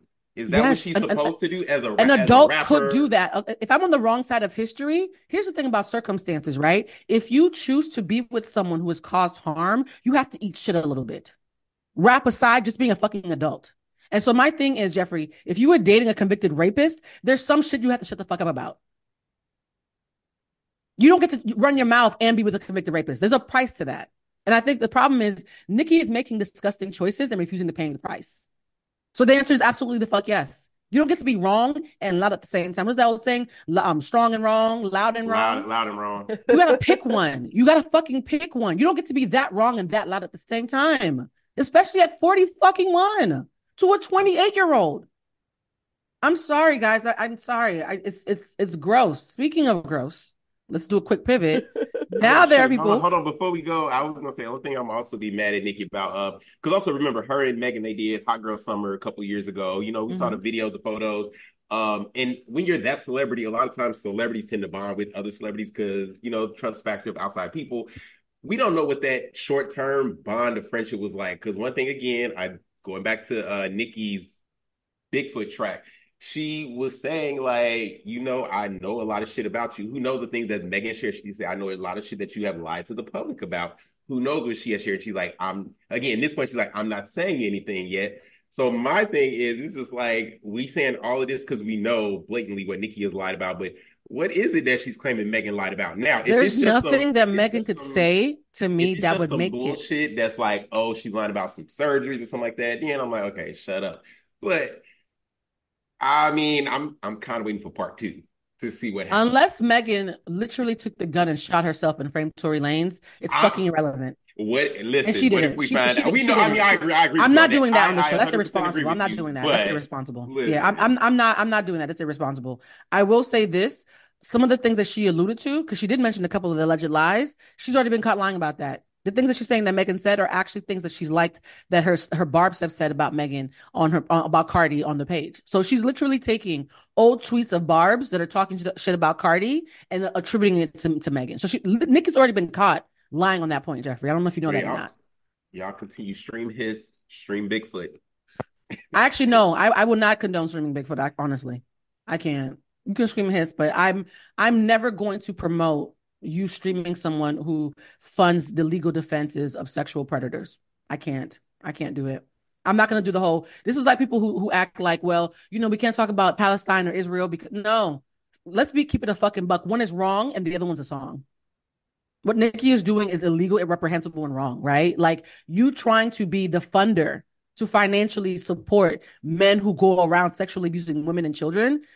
It's not the same thing. And hip hop, that lazy excuse of hip hop is no longer going to work because hip hop was the excuse they used for R. Kelly. They've used hip hop as an excuse and that never ages well, guys. It doesn't age well. I think even hip hop, people are like, you know what? Hip hop is not an excuse to like be predatory towards women. And that's another thing too. A lot of the people who are saying that they support Nicki then turn around and get mad when a man does this. And so there's a lot of hypocrisy. This is the kindest way that I could call it out because factually speaking, y'all on the wrong side of history. I'm gonna just say that. But as for Megan's Law, though, for those who don't know, Megan's Law is the law where if you have a sexual offender, you have to let people know, federally speaking, so that children can be safe. It's named after a young girl, and I'm going to pull up her name because I want to make sure that I respect her family. Her name is Megan Kanka, and there have been some people who are now upset with Megan Thee Stallion, for using Megan's Law as a bar. So the argument has been, how dare you say Megan's Law? The counter argument has been more people now are aware of Megan's Law and its importance because of that bar. There are people who didn't know that law even existed, didn't know its name, didn't know Megan Kanka's story, who now are cognizant of it because of that bar. And then the counter argument to that is, okay, but Megan Kanka's family is now grieving and saying, how dare you? We're trying to see if we can sue you. Now, I'm going to say this. The way grief works is if I'm grieving, it doesn't matter if I'm right or wrong. You mentioned my family, I'm going to sue you, even if it doesn't make any sense. So I don't think the family grieving and suing, I think that's a neutral thing. I think I'm going to sue. If you mention my child who was murdered, I'm going to be upset and sue because that's an emotional output. So I don't want to even talk about the family because they're grieving and they're allowed to grieve how they want. But taking them out of it, how do you guys feel? Do you think it was wrong of Megan to mention Megan's Law? No, I think it was clever. I thought it was clever. I thought it was clever too, but like I understand how it could be triggering for the family. But based on that picture, I feel like they don't even probably listen to Megan Thee Stallion. Okay, Lulu. Jeffrey, Lulu has taken your problematic crown. She's like, you know what a Megan Thee Stallion is. You don't even know Thee Stallion. You don't know Thee Stallion. Right, I agree with you on that. Like, it's a law though. Like it's a law. It's in the law books. It's available public information. So yeah, what is the suit? I think it's you said her name. I think it's insensitive, but it's not like it's not illegal. It's insensitive. Kind of like when they did the Jeffrey Dahmer story on Netflix. Apparently, they did not tell the families of those victims that they were working on that. And it's everywhere. So it's just the thing of like you kind of going along with because the Megan, what's her last name again? Kanka. K-A-N-K-A. That happened in what year? Oh, I don't know.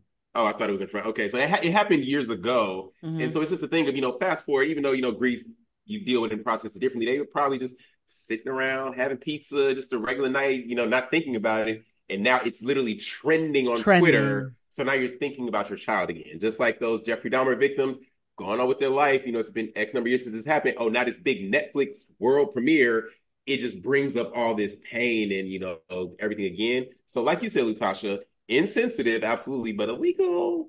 No. I actually like that analogy, Jeffrey, about the Jeffrey Dahmer thing, because there are people who were surprised that I watched the Jeffrey Dahmer documentary, but I always say, you guys, I worked in the news. You think I haven't seen shit by now? Like, I've done seen the underbelly.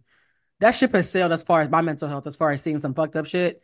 And I watched it because I wanted to critique it intelligently. I didn't want to just say I hate it. I know that I was suited to watch it and actually see it. And I will say Niecy Nash did an excellent job. But it was insensitive to literally verbatim. If you do a screenshot, it went viral. There was a screenshot of the victim's a black sister in court having a meltdown, and the scene that they actually shot, it was like verbatim. Whoever did that scene, you could tell that they watched that scene and recreated it. So imagine the most devastating moment in your life, spot on, being recreated on Netflix for millions to see. That was insensitive. And it was still art, right? And I think, to Jeffrey's point earlier, if this was just insensitivity and art, I would actually shut up. You know what I mean? If it was just that, I would actually shut up. I think it's because I know that Nicki is doing disgusting and heinous things in real life, and it's not just art, which is why I'm having this visceral reaction about her still being applauded. You know what I mean? It'd be like if somebody was like everybody's favorite basketball player, but they assaulted your sister.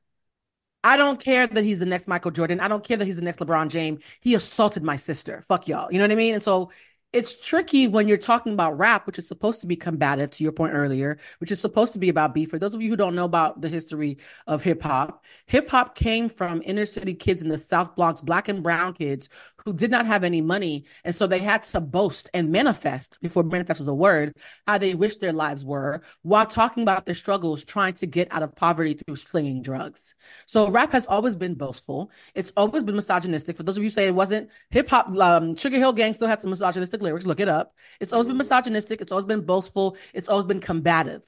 Those things, I understand sport. And Lulu's going to do our first sports breakdown today. But despite the sport of hip hop, at a certain point, and I think people like Young Thug and Gunna are teaching us, it becomes illegal, guys. It's not hip hop anymore when the law's involved. When they start using lyrics, you're going to jail. You're going to jail. The first you're going to jail public, now. You're going to jail. Going to jail today.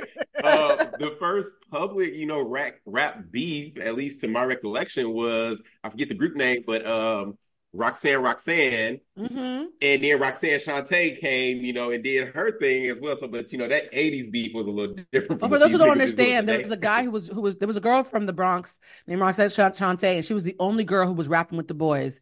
This guy came up with this really misogynistic song about how he was going to get some girl named Roxanne to suck his penis and all types of stuff.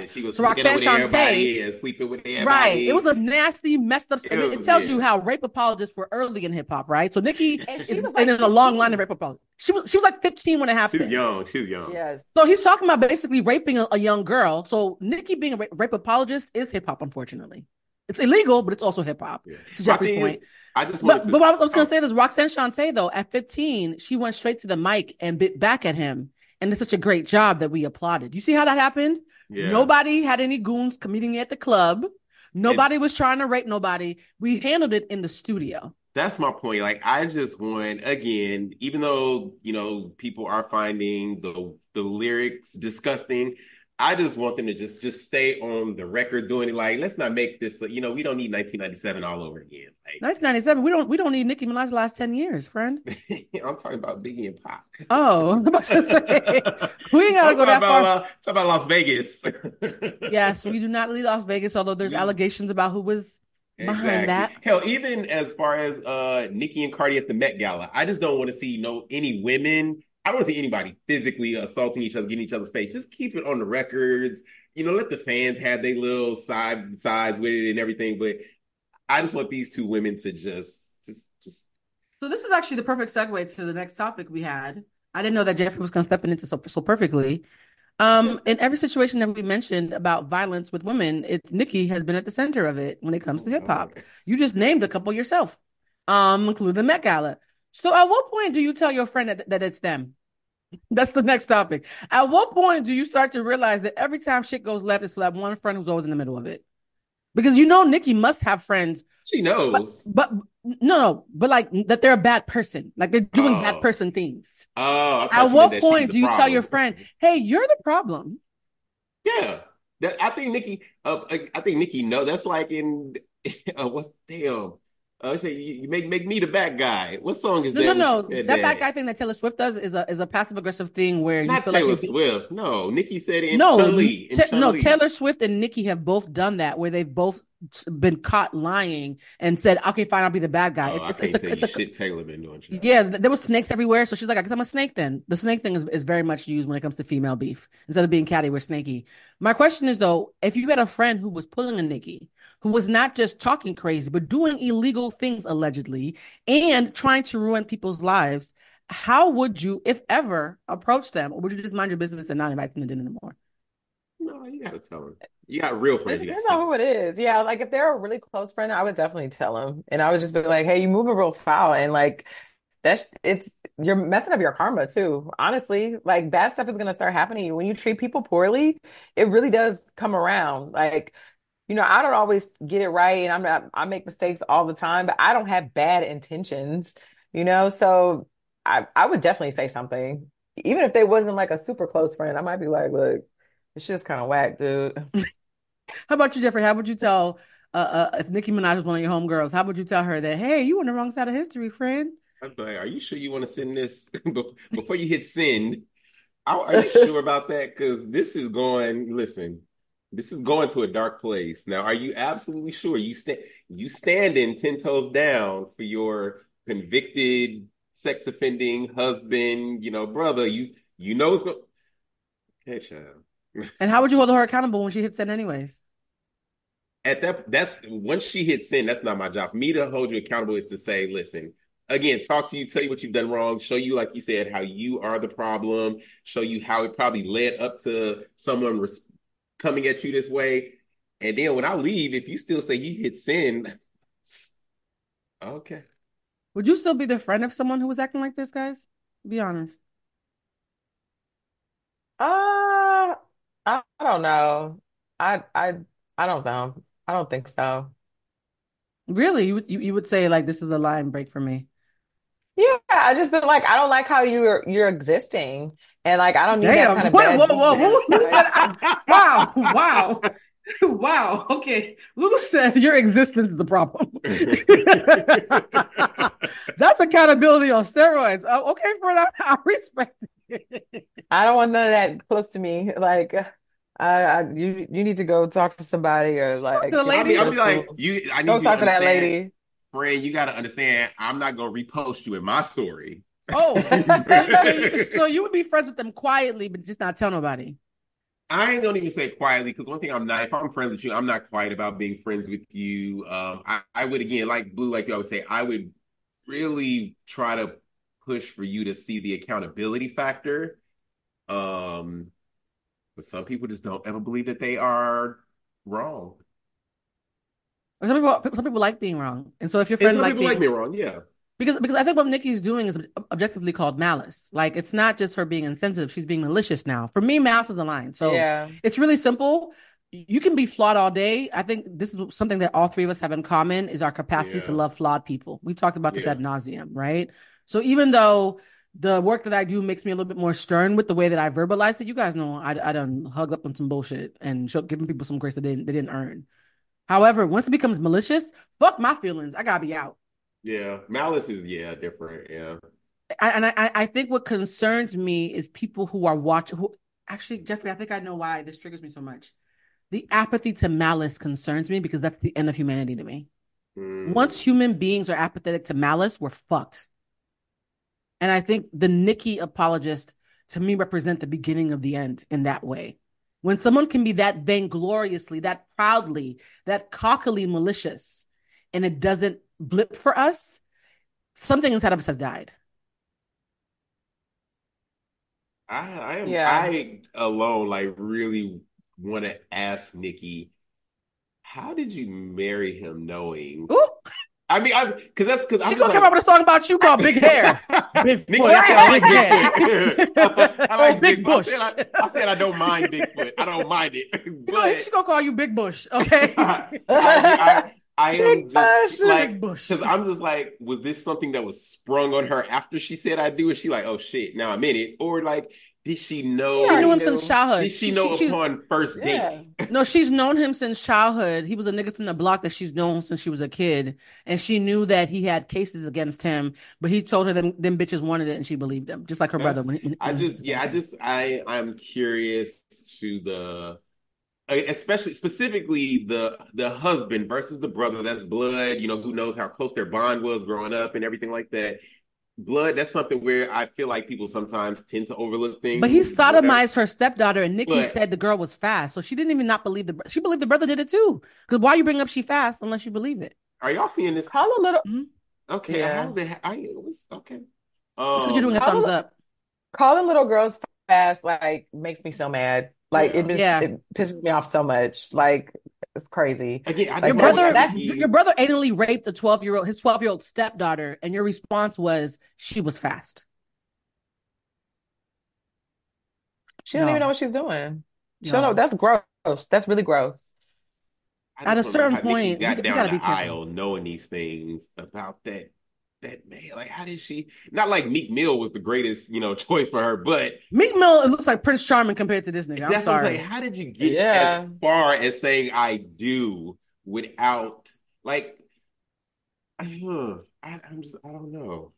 He's a goon for hire. She likes having bitches as her sons. She likes having people who will goon on her behalf.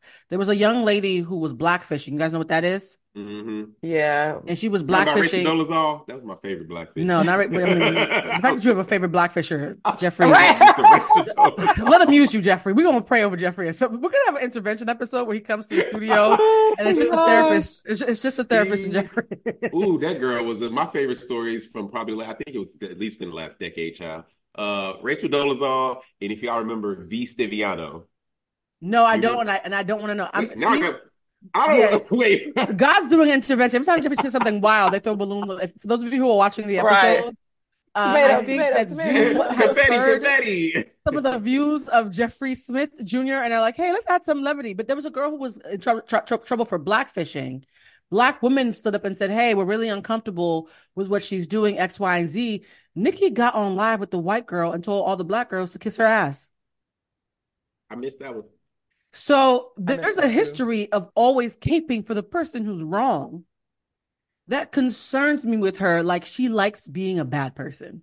See, and I just like her on music. I love her music. You guys, that's what's killing me. I just started listening to Pink Friday 2 and was like, maybe she's evolved. Like, I literally... Not from Pink Friday 2.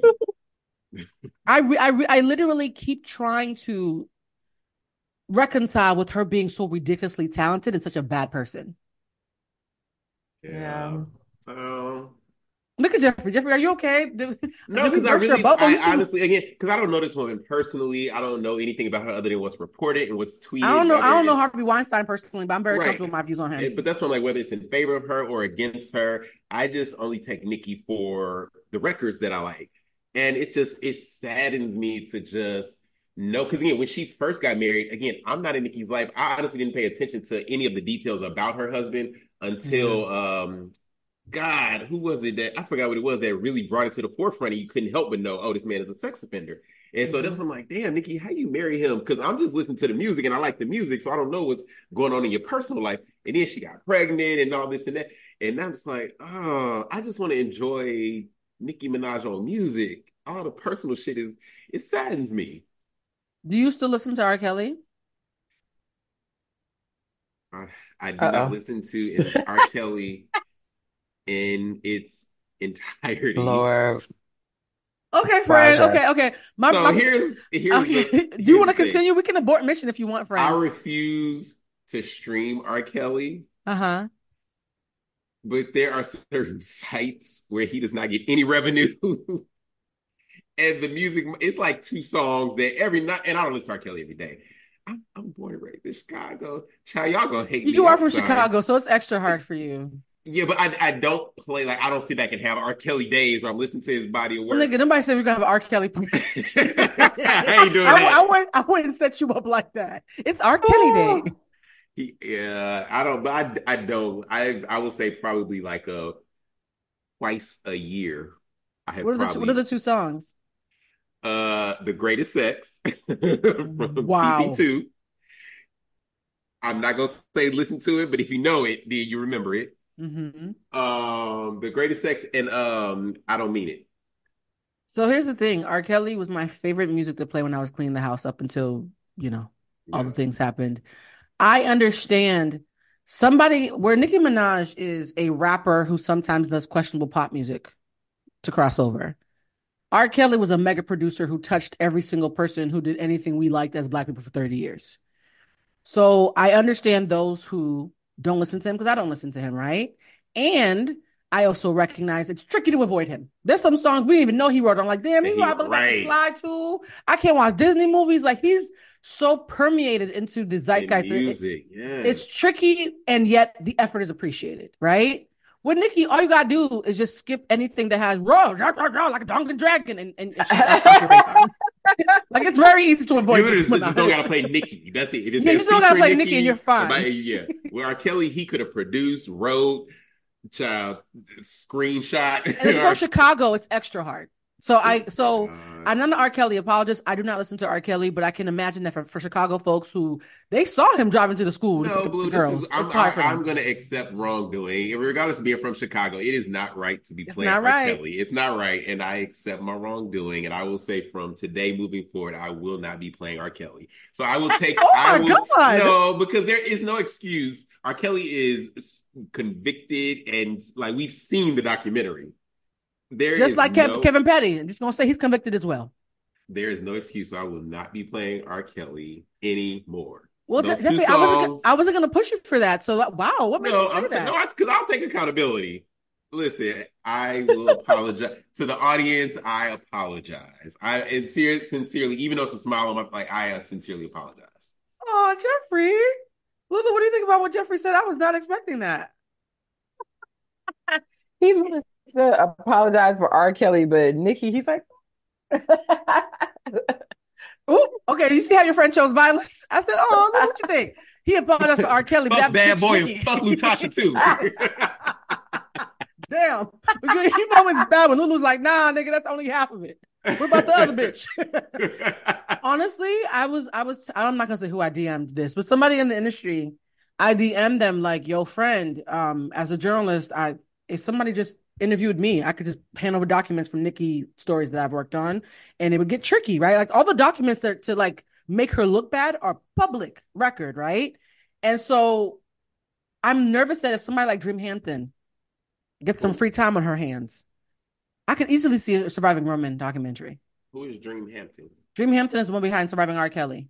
Oh, she worked at Vibe. I had a lot of friends who worked at Vibe at the time. She's very lovely. We saw her just looking the bongos last happy hour a couple months ago when just had that thing at Soho House. And Dream Hampton is a legendary documentarian. She's worked with Jay-Z and Rock Nation. She's deep into hip hop. She's a girl from Vibe days back in the day, along with Bevy Smith and them. Goes way back. The OGs of hip hop know who Dream Hampton is, and we would not have Surviving R. Kelly without Dream Hampton. That was her project, right? And so the same Dream Hampton who did Surviving R. Kelly could very easily do a Surviving Roman, where she puts up Remy, who talks about how Nicki was literally telling promoters, if Remy or any other women are going to be on this show, I'm not going to headline. So now there's all these female rappers who can't pay their rent just because Nicki Minaj doesn't want them to breathe their air. She could easily talk to Cardi, who's been getting death threats and doxxed because of Nicki's fans. And Nicki is liking the post as they're saying, we're outside Cardi's place. You're looking for her. You know what I mean? So there are so many things that Nicki has done that are illegal, that are public knowledge. All it would take is the right documentarian to find some free time. And that's why I keep on telling my friends who are standing for her and or not speaking out against her to be very, very careful, because as someone who's been in this game for a while, this is not going to age well, guys. We're on Gen Alpha now. What comes after Alpha? Beta? By the time Gen Beta is born. Wait, that's what they are, Gen Alpha? I think we're on Alphas now, yeah. Starting in what year? Child, look it up. You have a phone? I'm already executive producing and running the show, child. Do something. You spit it out like you had that knowledge on you. Look at but I love when Natasha laughs. She's like, bitch, you already will lie. But Gen Alpha, I think that's what they're called. Imagine by the time their little brothers are born, anybody who is not saying that Nicki's disgusting, we're going to all look bad. I'm always thinking about the James Baldwin effect, right? James Baldwin said things in the 60s that in 2024 still age well. He had a way of boiling things down to their basic human content, and that's why all his material has aged so well. And so a lot of times when it's trending to like be a complicit or an apologist, I'm like, nah, it's not going to age well. Did you guys look it up? What generation is it? I did. Generation Alpha, it says 2010 through 2024. So if any of us had skipped birth control, Lulu, that would have been our babies. Yeah, we're on Gen Alpha now. That's crazy. It's really, really tricky. Speaking of women behaving badly, I did not expect that to be the theme of this episode, but something happened that I found out about recently. Can you guys look up the age of Drea Michelle from Basketball Wives? The reason why I'm bringing up Drea Michelle is former Basketball Wives star and swimsuit designer and resident OG baddie, Drea Michelle. How old is she, love? She is currently 39 years old. She just turned 39 on the 20th last week. Okay. So they've been calling her 40. They just rounded up. 39-year-old Drea Michelle has like a 21-year-old son and is now being called a predator because she's allegedly pregnant by 21-year-old NBA player Jalen Green. Now, this is really Z, right? Is he Gen Z or he's Gen Z? So what do we think? Because we were just talking about R. Kelly. R. Kelly having sex with and potentially impregnating a woman half his age who barely is old enough to drink. We would have been like, ill, right? We always know it's kind of icky when men do this.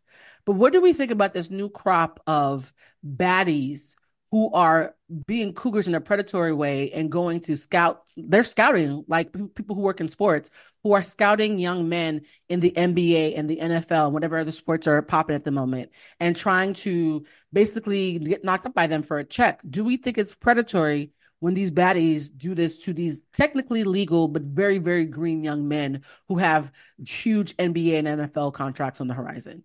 What's the player's name that she? Jalen Green. Jalen Green. I think that it is predatory, honestly. Expound, Lulu. I think that it's okay to date younger. Like, I think that, millennials, I'm a millennial.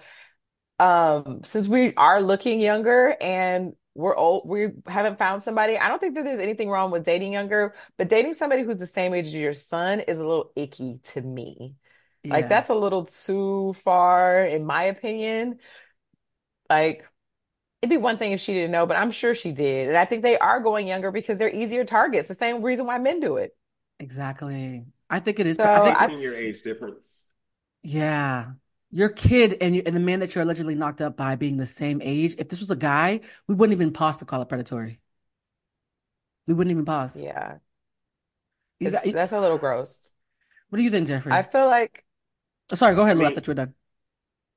Well, I was just gonna say that I was like, because I've dated guys who are younger than I am and older. I'm still dating guys who are younger, child. I don't want to be a hypocrite now. So I think that I feel like 10, 15, I think you should cap it at like 15 years. I feel like younger or older, in my opinion, because I think it starts to get a little icky after that, in my opinion. I think if you're under 45, anything more than 10 gets tricky. Because now you're like, is your brain even done forming yet? Like, what's happening, friend? Like, I have a 10-year cap where if you're more than 10 years younger than me, at that point, even if I feel predatory. Because now I'm your mama. Like this, I feel I could have birthed you had I not used birth control at 13. I have high school friends who have kids your age who did not use protection. Shout out to my friend Ebony. She's been in the bar. My homegirl Ebony got pregnant at 13. If she could have been your mama, you are too young for me, right? And a 21-year-old, who with a big old bag of money, he is prime for the picking, guys. What do you think, Jeff? I think her getting pregnant. Now, if this was their first time sleeping together and it was a oopsie, that's one thing, but some tell me it probably wasn't. Her getting pregnant, that's where I'm gonna like falter on. But like the initial kind of going out with him or something, I am only because I'm speaking from personal experience where I've had two people lie to me about their age. Thank God they were over the legal age in real life, but they lied and said they were older, and I found out they were younger. I'm going to try to give her a benefit of the doubt on meeting him. She might not know how old he is. Jeffrey, I'm going to give you some grace. You are not a career baddie who bags rich niggas for a living. And because these are celebrities who are worth tens and hundreds of millions of dollars, you're not being lied to. Everybody's age is Googleable. So everything that you said doesn't apply to Drea at all. Drea only dates that nigga. People who could be considered that nigga, she only dates the niggas with the bag, and the people that she's dating are worth hundreds of millions, and it's public knowledge, including their age. I get pregnant by him. I think, well, okay, same age as my son. That's interesting. I just think it's something that's always said about women. I don't know. Let her be a cougar, like, because I do also feel like men get away with age differences. It's because his age is 21 versus if it was an 18-year age difference of him being 30 and her being 48, it would be seen differently.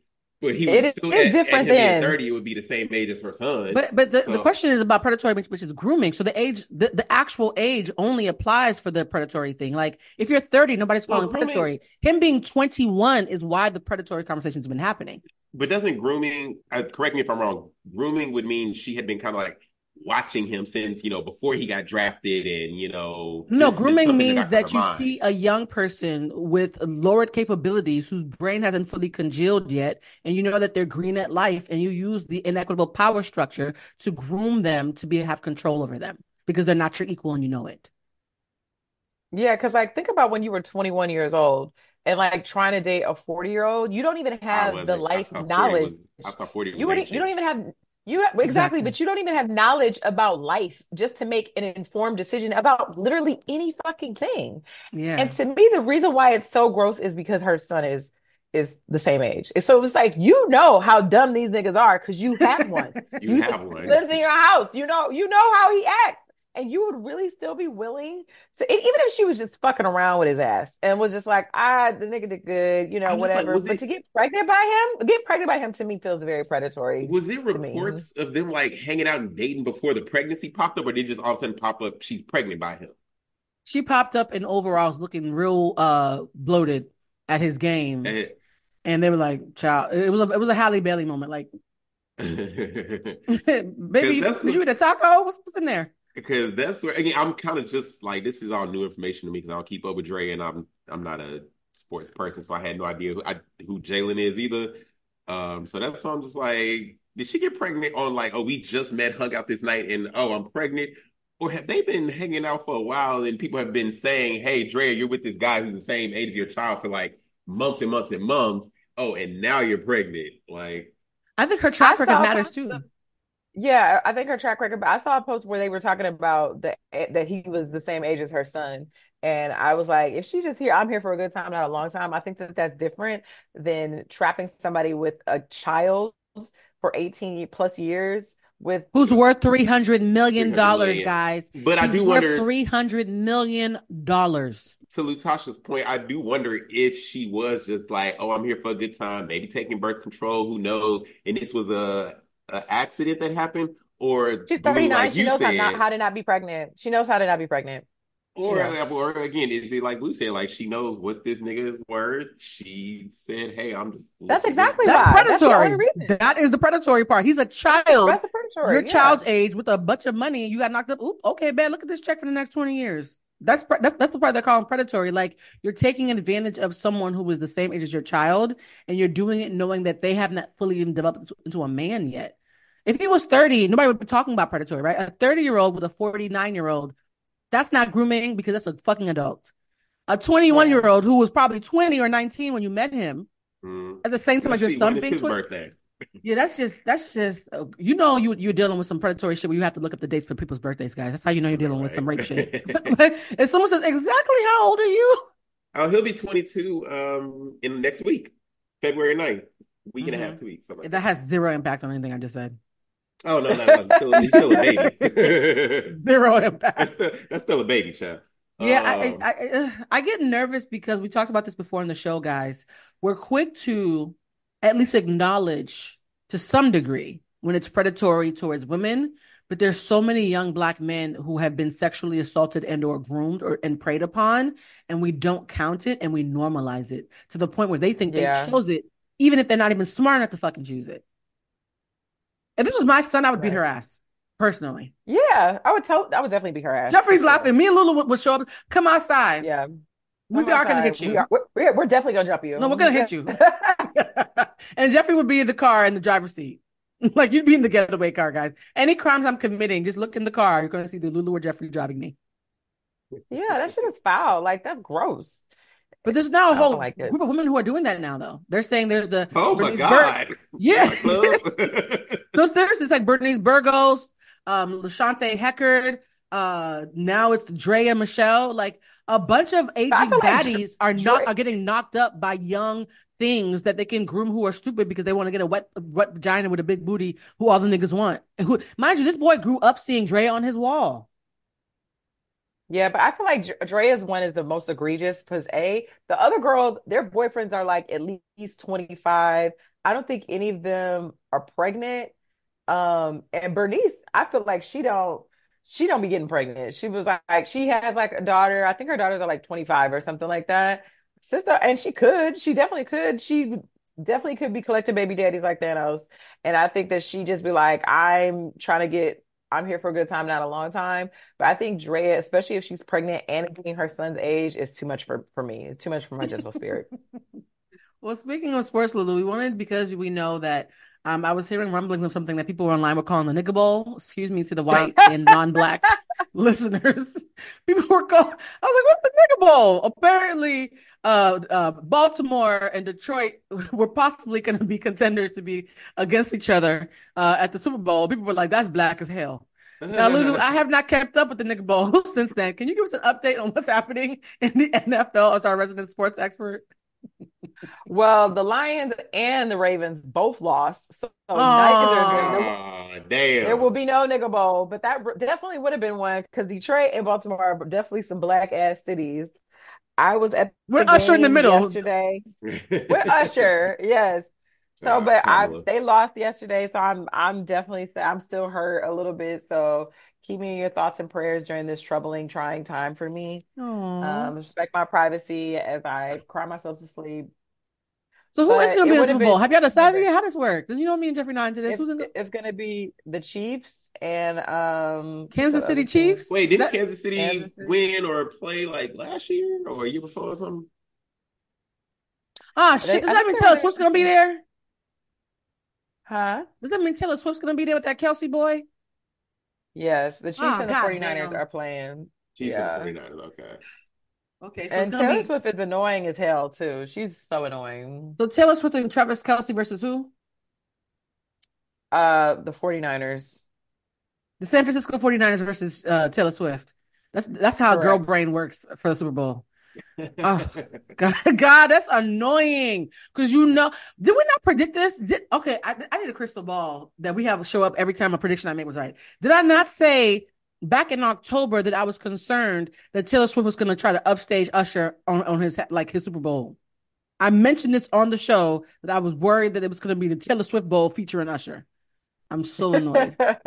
I'm so annoyed that actually panned out. I don't even know, it's crazy to me because she's one of the least interesting people I've ever seen. And I'm like, why does everybody love her so much? Is it because she's white and blonde? Mm-hmm. Not a fan. I mean, I ain't gonna say I'm not a fan. I don't. That's not my music. That's not my genre. What she does, but the people say that she makes good music. I've been in Target. And I've heard "Shake It Off" playing, and it is like that little catchy jingle with when you go to a dentist office, something like that. But her catalog, I can't name much about Taylor Swift. I grew up in the 80s in Boston, Massachusetts. If there was ever a black woman who was predisposed to embrace white shit, it is me. And I can't. I did Katy Perry. I've jammed to Katy Perry, no doubt. Katy Perry. No matter how much time Gwen Stefani. I think that we come from a generation. I think older millennials, because we were on that cusp where music of all colors were still being blended into a blender before we all started segregating extra hard. We are open to white music because it was a time when we had no fucking choice, right? And so the Gwen Stefani of it all, the Evanescence of it all, I'm taking it back to Evanescence, okay? Yeah. The Katy Perry of it all, Limp Bizkit of it all, right? So I don't have an issue with white music. I'm not the Umar of music. There's a mediocrity to Taylor Swift that I can't unsee. I mean, the only thing it's pure uncut white mediocrity. The only thing that I have come to say, you know what, Taylor, you get not a round, but a applause for me. She is encouraging people to get out there and vote. She is, and she's against Donald Trump. That is the one part where I'm like, if that's the bar, then we are fucked. We can keep her around because she got if that is the fans. bar. You don't want the literal devil. For today, that is my bar for Taylor. For me, not just completely hating and rejecting Taylor Swift. The fact that and she's not saying like vote blue. The fact that she's encouraging people to get out there and vote. I'm sorry, that's the one thing I need these public figures to do. But you know what? One thing I will say, what I'll say about Taylor Swift, though, what I enjoy about her is how she will break up with a dude and make a whole song about him. and make a diss track. I make a diss track. Yeah. Taylor Swift, I'm going to say it right now. Taylor Swift, even though I'm not a fan, makes better diss tracks than Nicki Minaj as of late. And she does. And I love it. And I remember this one song. I don't remember what the name of it's called, but she had a line in there where she was like, I'm a nightmare dressed like a daydream. And I really understand that. Okay. All right. I'm a nightmare dressed like a daydream. You know what, are you a Cancer? Right. Are you a Cancer? Do you know what the disconnect is with Taylor Swift is? She is the epitome of white womanhood, good and bad. Yeah. But I agree. And so did y'all see? Have you ever seen that commercial of her where she's like on the treadmill and she's singing and she fucking falls? Yeah. On her face. Yeah. Oh my God, that's so funny. Like, and I like the fact that she is willing to laugh at herself and she's willing to get on live television and fall on her face. That's still very white womanhood. I'm sorry, because the word of Carmen Diaz and Jennifer, what's her face? I'm not negating that. Yuck. Look at me, I'm hot and blonde, and I can laugh at myself like, oh, child. Again, she is telling the people to vote, and that's just something that for me, I can say, I ain't gonna play your music. I'm not going to the concert. I'm not going to the movie, but I ain't gonna sit here and just shit on you because you're at least being Jeffrey, responsible. The fact that that's really all it takes at this point, like just a little bit of responsibility. Like if Nikki would have ended Bigfoot and said, "Y'all go vote," you might have been like, "She won." She would not have. Wow! This show. Okay, I'll wait and see how much we're gonna go off the rails. We're being very responsible today. Speaking of problematic women, since that's what we're talking about, there was another one, but go ahead. Outside of the Nicki Minaj and Megan Thee Stallion beef, you know what my favorite little beef was? It was only involving one woman. This past weekend, did you see Justin Timberlake release his new song "Selfish" and Britney Spears? Britney is not problematic. We are Team Britney here. Spears fans. They made her song, also titled "Selfish," from 13 or so years ago. Number one, just to knock Justin out. I love it. This is a pro Britney podcast. It is pro Britney. Britney Spears that's the white woman that we do stand for. That was my favorite beef of the weekend because that shit was so funny. She issued an apology to she felt because Britney's so sensitive. Yeah. What Britney said? Somebody Google her son. That's her right for jealousy. Yeah, she was like, okay, I'm sorry for anybody I hurt in my book, even though he told me to abort our baby. And Justin, I like your song "Selfish." I was like, oh, Britney, go sit down. It's okay, baby. Brittany Jean, she was born December 2nd. That is she's a Sag. That's why she a little ticky boom. Yeah. Sags will have everything to lose and still risk it. But Jeffrey, to your point, speaking of, there's three actually women behaving badly. This whole episode is about us chin checking women who got us confused. There's a mini beef happening that nobody cares about except for maybe Annie fans. Ice Spice apparently is mad at Lotto. At Lotto. And has a song called "Fart" because you think you're the shit, but you're just a fart. No, you think you're the shit, you're not even a fart. It's very bad. It's very bad. What are they mad at each other about? Well, apparently, people are speculating because Ice Spice is Team Nicki and Lotto is anti-Nicki.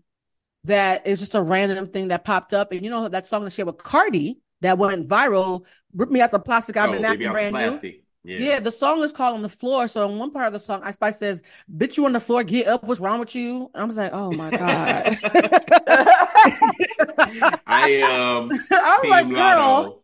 I'm sorry, I'm Team Lotto. I'm Team Lotto Cardi and Lotto in this respect. Since Lotto's came out, I've always been like, this girl is out here doing it. Y'all giving me these Ice Spices. Yeah, y'all giving Ice Spice and some of these other girls getting half the energy. Lotto been out here.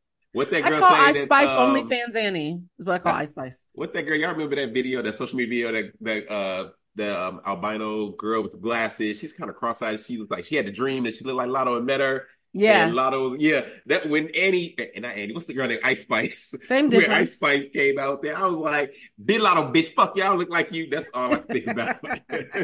No, you know what it is? I think we like people who, aside from the hoopla, actually have talent.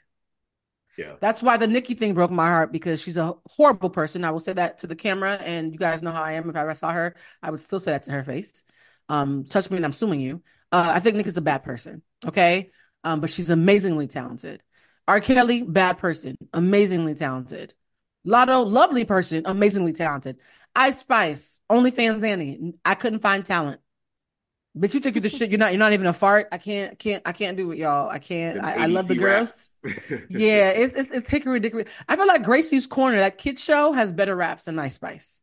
The last woman behaving badly that I want to talk about is Just Hilarious.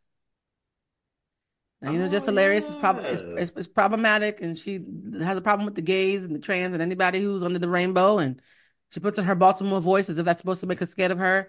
She recently went viral a couple of weeks ago when she announced that she was going to be the Breakfast Club co-host. And they're like, we don't know what the fuck she's talking about. Then she started taking digs at Charlamagne and Envy, and calling them, these niggas, their opinions are trash, when they said that they thought that, who was it? They thought that somebody was the somebody of this generation. Who was it? Can you look it up? Who were she talking about? They gave Jess or Charlamagne? Charlamagne and Charlamagne the God and DJ Envy gave somebody their flowers for being the something of this generation. SZA for being the Mary J. Blige. Yeah. Yes, and she's like, this nigga's trash, in her Baltimore voice. Because I kind of disagree with them too. I mean, we would disagree with them, but the fact that you were calling people that you were supposed to be employing you trash, there was speculation that she had spoken too soon and not got the show. Today, Charlamagne revealed that she did get the show. I will say this, for those of you who've been saying you see the rollout? Yeah. The chair and all. Yeah. I wonder if this was all like planned, part of it. Well, the consensus is that everybody thinks it's planned. Everybody thinks it was intentional. Yeah. I'm not a hater. All right. So for those of you who've been, Jason has said, a lot of people have said that they were like, Blue, we wish that you had auditioned for the Breakfast Club. Here's the thing. That money was great. I do not see myself moving back to New York ever. It could be a vacation home, and you have to move to New York to do the Breakfast Club, right? So for those of you who are like, Blue, you're just mad because you didn't. No, that's not this. I don't think Just Hilarious personally is the best choice. I think she's the one who kept showing up. You know what? Sometimes you try to find love and you can't, but there's a nigga who just keeps on coming over. No, not you, Jeffrey. Can't relate. Let's get another metaphor, Lou. You know that homegirl who didn't end up with the nigga she loved. She ended up with the nigga who wore her down. The one that the one who got her pregnant and she wore her down. She's like, I guess I'm gonna settle. This feels like the broadcasting the equivalent of that to me. And it's not me hating on her. I just personally am not like, as somebody who loves this craft, loves potting, who loves radio, who grew up on Wendy and knew Charlamagne when he was working in the Wendy, and has spent time with Jason and seeing people up close, and worked at iHeart for myself for a couple of years. I love this industry so much. I do not think Just Hilarious brings anything new to it aside from clicks and sensationalism, which they could have gotten from anybody from VH1, to be perfectly honest. However, do you think the rollout was a great idea, though? Like, number one, do you guys like her as a choice? There's no right or wrong answer. And do you think the rollout worked? Because this is not going to make me want to listen to the show anymore. It's actually going to make me want to listen to the show less, to be honest. I was going to say, I don't listen to the Breakfast Club anyway. Like, if I see a celebrity guest on there who they're interviewing, I might watch some of it, but I don't listen to the Breakfast Club. So it didn't affect me with Angela Yee left, and it don't affect me with whoever they bring it in, because I don't listen to it. Damn. Jeffrey said, I'm not checking it out. How about you, Lulu? What are your thoughts? I thought Angela Yee was really, really dry and boring. I was surprised that they even gave her own show. But maybe just because Charlamagne is Charlamagne and it was balanced or something. I don't have like a ton of opinions about Just Hilarious per se. And I don't really listen to the Breakfast Club either. Yeah. But is she hilarious? You guys think? She can be. There are some, because before she put her foot in her mouth with the trans issue that happened, that was, I think, the big thing where people was really trying to, tomato her. I don't remember exactly. It was a whole rant. She's anti-trans. She's anti-trans though. But, I don't. She doesn't believe in trans. It was in response to, I forgot what that video was. It was a whole thing. But prior to that, I had been following Jess on Instagram because I just saw this black girl from Baltimore who was a stand-up comedian, told jokes, and then she started doing her Just with the Mess, which is kind of like this sort of like Wendy sort of hot topic. It was fun. It was fun and fast. She's funny in short spurts. It was fun, but the more she talks, the less you like her. And so I just thoroughly enjoyed it. And then honestly, outside of the next time that I had heard it, the only 2 times I feel like Jess came up was when the trans issue came out and when we talked about her Sexy Red interview. But outside of that, I don't pay Jess attention, and I don't pay the Breakfast Club show. No shade, but it's I don't watch it. I mean, everybody and their mother sent me the job posting when it came out. It's about $350 a year. Wait, they posted it like they had to, yeah. It was a wide. That's why I think me and like 5 of my other friends in this realm, we all got the posting, and it's about $350 a year.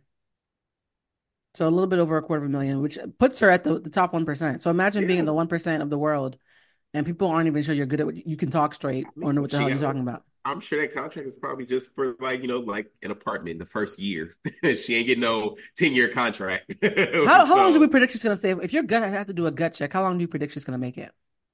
I think she will be there for at least the first. I think the contract is at least a year. I think she will be there for a full 365, and then after that, because let's be real, like in shows like that, nobody likes an audition process. Like we don't want to keep having to find a new co-host because this ain't working. But also, I don't know if you know the history of the Breakfast Club. Did Angela Yee work out in the beginning? Did people love her, or did she have to grow on them to be there for as long as she was?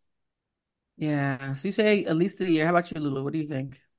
I think the same thing. Probably like at least a year, probably even longer. Because I'm like, my question is like, what exactly are they looking for? Did they have good chemistry as a trio?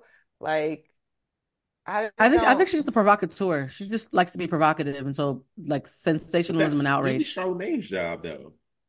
No, he's getting soft ever since his mental health stuff happened. And he started going to therapy. Yeah, he went to therapy and he got soft. He getting better. Mm-hmm. Charlamagne is healing, so they need somebody else who's broken to take his place.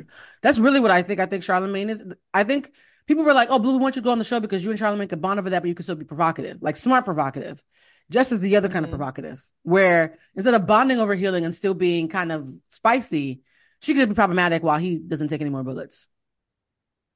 I think it's going to be 2 to 3 years just out of convenience and laziness. Mm-hmm. I could see them doing 2 to 3 years just because, to Jeffrey's point, it's exhausting, and to Lulu's point, she's a counterbalance. But if somebody ever went on that show as a guest who was amazing, I could see them quietly courting that girl, whoever she is. They have in the interim along with Jess that was auditioning though. Like who else came in? Well, they had like Jason Lee, and Jason Lee came back a lot. They had Claudia Jordan. Another girl.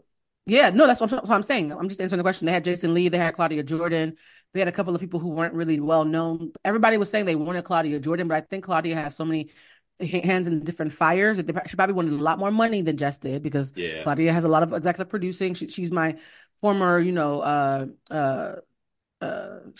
not showmate. What do they call it when you're on the same network mate at Fox Soul? I used to always joke that Claudia Jordan has like 3 or 4 shows on Fox Soul. So Claudia has so much going on, even though she would have been a better choice in my opinion. Yeah. And would have been smarter and more fun and had a lot more of an audience, especially from her Bravo days and her Celebrity Apprentice days. It was probably just cheaper to do Jess. Cheaper and easier because Jess needs it more and she's more available. So I think Claudia would have been a better fit. I get it. I just don't enjoy it.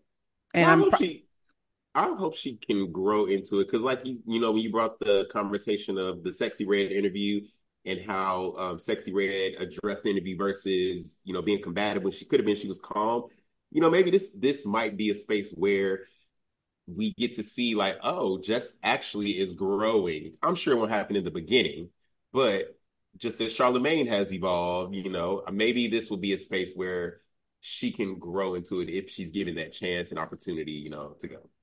I've never seen Jess Hilarious take accountability for anything ever. So yeah, so that's maybe she'll grow into that, because like you said, that interview when you pointed out that interview, Sexy Red, yeah. No, she played stupid. Did she apologize? But did she apologize? Yeah. When you play stupid.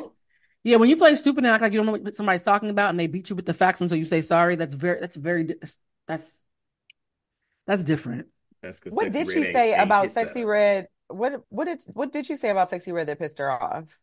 She had been sneak dissing her a lot, but when she said, give me an example, she said, you literally made fun of me when somebody asked me the most romantic thing somebody had ever done. And I said, a nigga stole some stuff and money or something gifted like it to that me. for. And then she said, you've been sneak dissing me a lot, but that's the one that got the most press. So if somebody's constantly sneak dissing you and then one goes viral, it's like, bitch, like, just don't mention my name at all. And she was like, really? I didn't say, like, so her thing was like, you're playing stupid. You asked me a question that you thought would stump me. I had an answer. And so now you're like, damn, she has a fucking answer. Let me say sorry.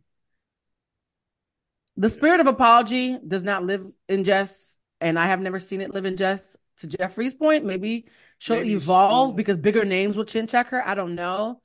I just. Like you said earlier, Blue, apathy to malice is humanity's downfall. Yeah. I'm hoping that this will, because now she's more public than she's ever been in her life. So, this might be something where she probably starts off still in the same just hilarious space that she is currently in, but just dealing with more people, both in front of the camera, behind the camera, she might grow, evolve into something.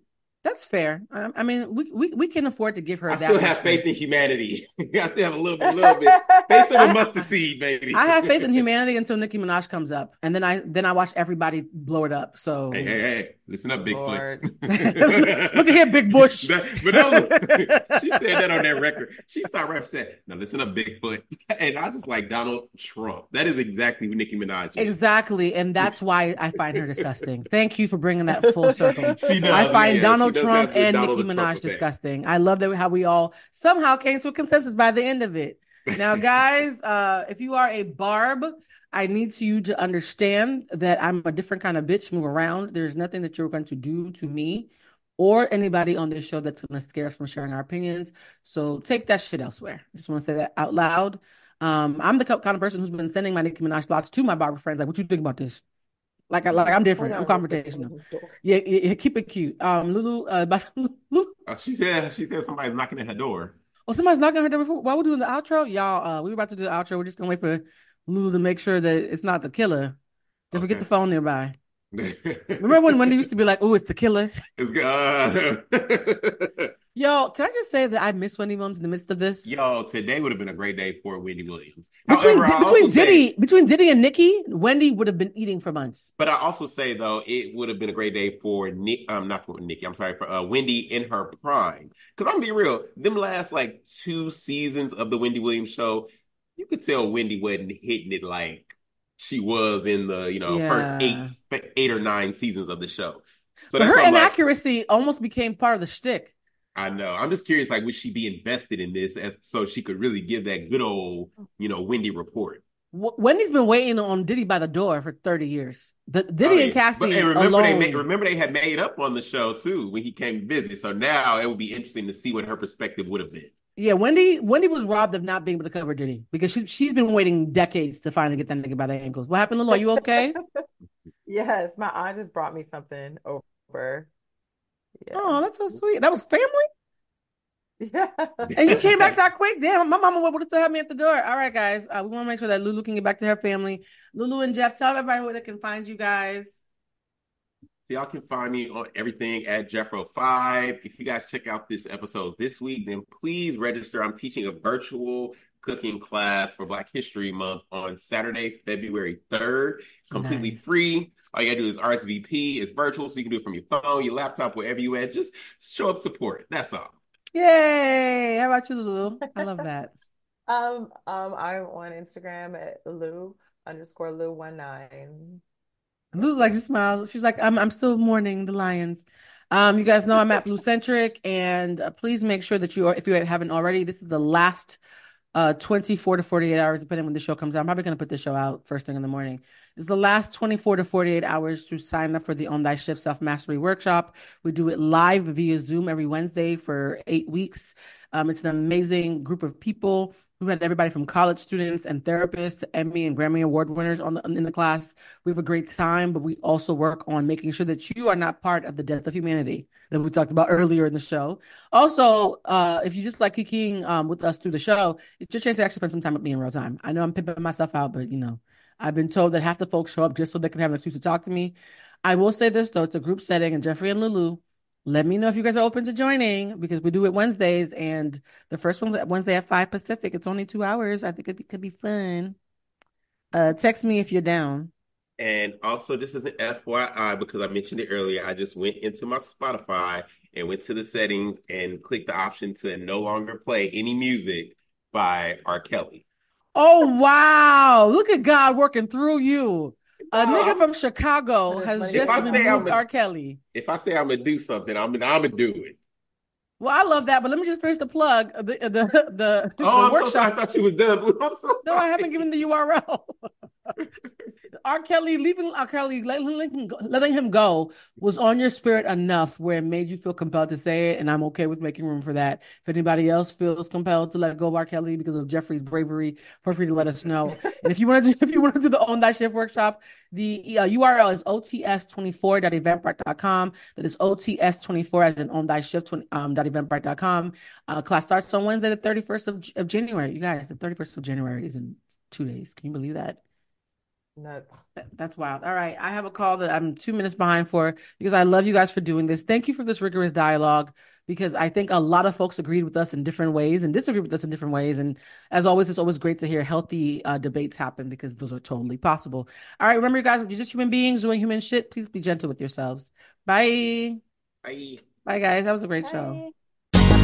Ever thought about starting your own podcast? Do you have a business or a message you want to share with the world? Well, now it's easier than ever with Electricast. Hi, I'm Mark Netter. And I'm Peter Rafelson. We're the founders of Electricast Media. Whether you want to start a new podcast or already have one, join Electricast to grow your audience, monetize your content, and build your community. With our simple sign-up, you get free promotion, world-class analytics, premium ads, and personal support. Go to electricast.com and join our community today. Electricast. Transform your influence. Electricast. Electricast. Welcome to Tuning Into Sound Wellbeing, where we harmonise your mind, body and soul. I'm Amanda, your sound therapy expert. And I'm Stephen, the curious explorer uncovering the mysteries of sound. Together we explore vibrations, frequencies and the power of sound therapy and tuning forks. Discover ancient wisdom, reduce stress and tune into a healthier life. Subscribe to Tuning Into Sound Wellbeing today.